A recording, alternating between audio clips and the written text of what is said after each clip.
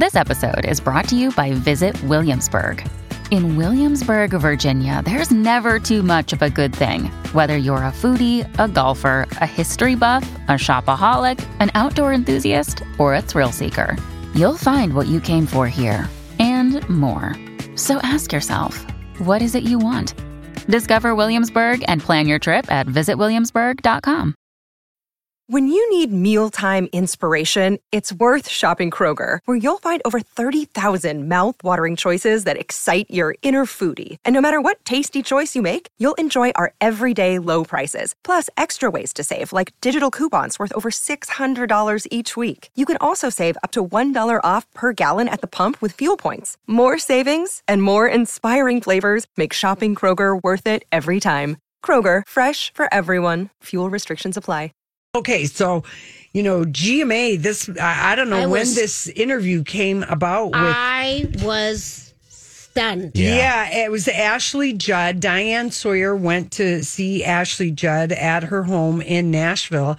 And Naomi Judd, I think it was just 10 days ago, a week ago Sunday, took her life. Right. And, not that long ago, very recently. And they're I don't know if Ashley, because they didn't do any pre-promoting of this or whatever. So it felt like came together kind of like last minute, like Ashley and her sister Winona talked to each other and they're like, we need to be honest about what happened with our mom. She was so honest with fans about her depression in the book that came out in 2016. And I will just say that as, I have two nephews, two sisters, both of their boys took their lives. And it is such a, there's a shame and grief that are hard to describe, to think that anyone could do the most heinous thing to themselves. Right. To imagine the space that's there. And, and I've talked to my mom before about it, and I'm like, I feel like we should do something to make sense of what happened. Mm-hmm. And then it feels too overwhelming. Right. And so I'm just transposing my feelings about having, suicide in my family, and the ideation of suicide too. I think my one nephew, I don't know that he would have taken his life if he hadn't had the example of his cousin. Right. 5 years earlier. Mm-hmm. It just put that out there that that's an acceptable thing. And I know after Naomi Judd took her life, a friend of my dad's and his wife, a friend that they had just seen at the Talladega race course, mm-hmm. The wife, they'd spent 3 days together. She took her life 2 days after Naomi Judd. They were the same age. Right. Alabama, probably was, again, the ideation that gets out there. So I think the important thing with suicide is to take away the shame of it, the stigma of it. And of course, the Judds have a platform. An amazing platform. So I just wonder if they're just talking about it and what would mom have really wanted. Right. And news was coming out today.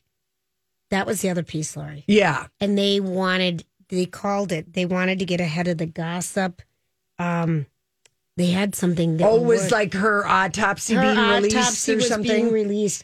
And it's so painful. Yeah. And so they said that they wanted to get ahead of the gossip economy.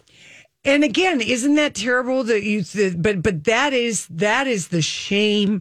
Yeah. And because it's so hard to wrap your head around the fact that somebody that you know and loved, that they would be in a place of that much pain, that they would, in 10 seconds of being out of their mind, do something so unthinkable. Right. And the fact that they're like, they wanted to have the story so that it couldn't be some shocking to late because you're taking back some ownership of it because you still love your mom. And you want to say to anyone who's out there thinking about it, please don't, 1-800-273-TALK. Yep. I mean, but sometimes it's that 10 seconds of being out of your mind. So here's Ashley Judd talking to Diane Sawyer about the loss of her mom, which did just happen like maybe, 10 days ago.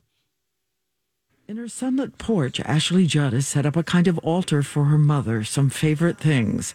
Quietly, Larry Strickland, her stepfather, slips in. The sisters lovingly call him Pop. He'd been traveling in Europe on that Saturday. Ashley made the call. And it was left to you to call Pop. Yes. And, I was in high-functioning shock. And we all grieve in our own way. And I just said, Pop, I love you and I'm with you. I love you and I'm with you. And then had to obviously say the next piece. But that's how we are as a family. We love each other and we are with each other.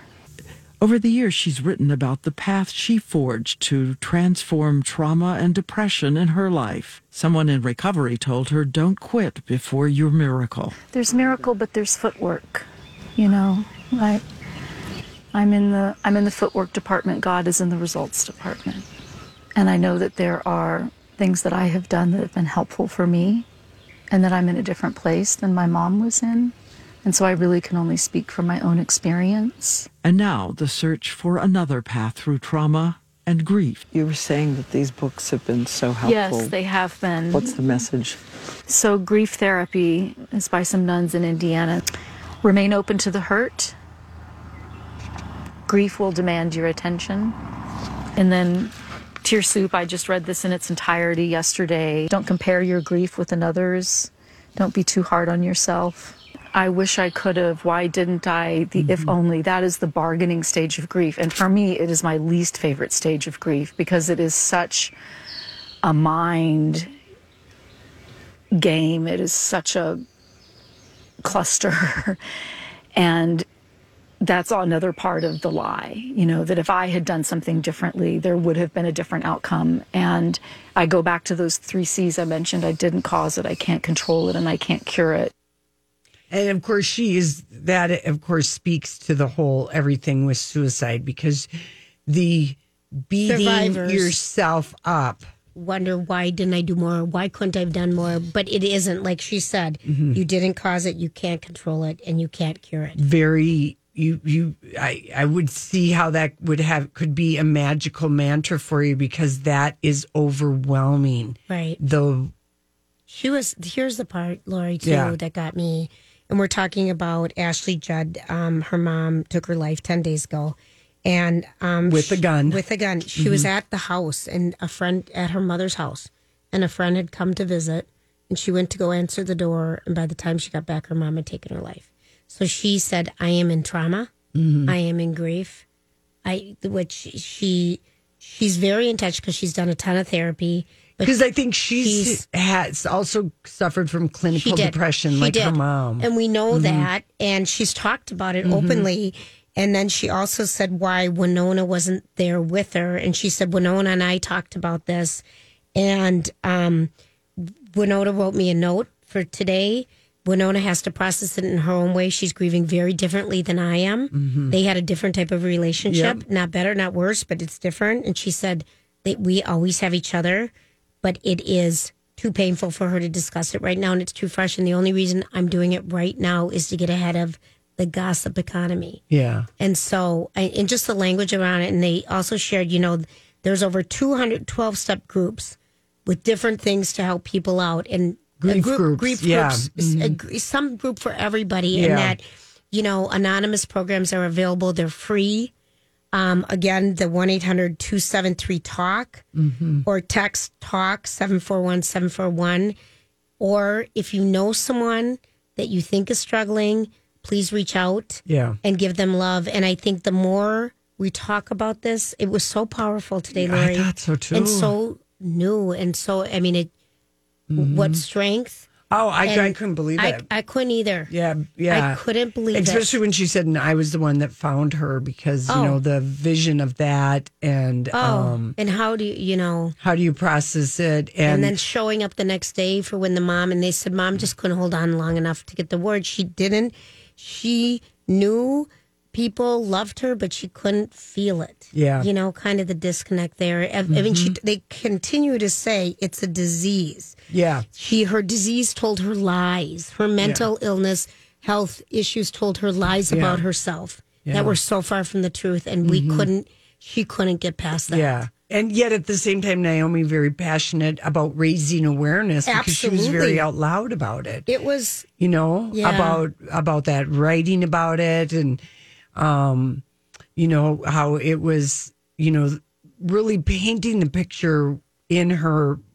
I think it came out in 2016 about like she couldn't get out of bed, couldn't get up and bathe. And it was just like there was a fog in her mind. Right. And she really tried to describe it to the person who hasn't experienced it. That's right. So you can understand it. Yeah, because for a second. Yeah, you know what I mean? yeah. Because unless you've walked those shoes, you don't know.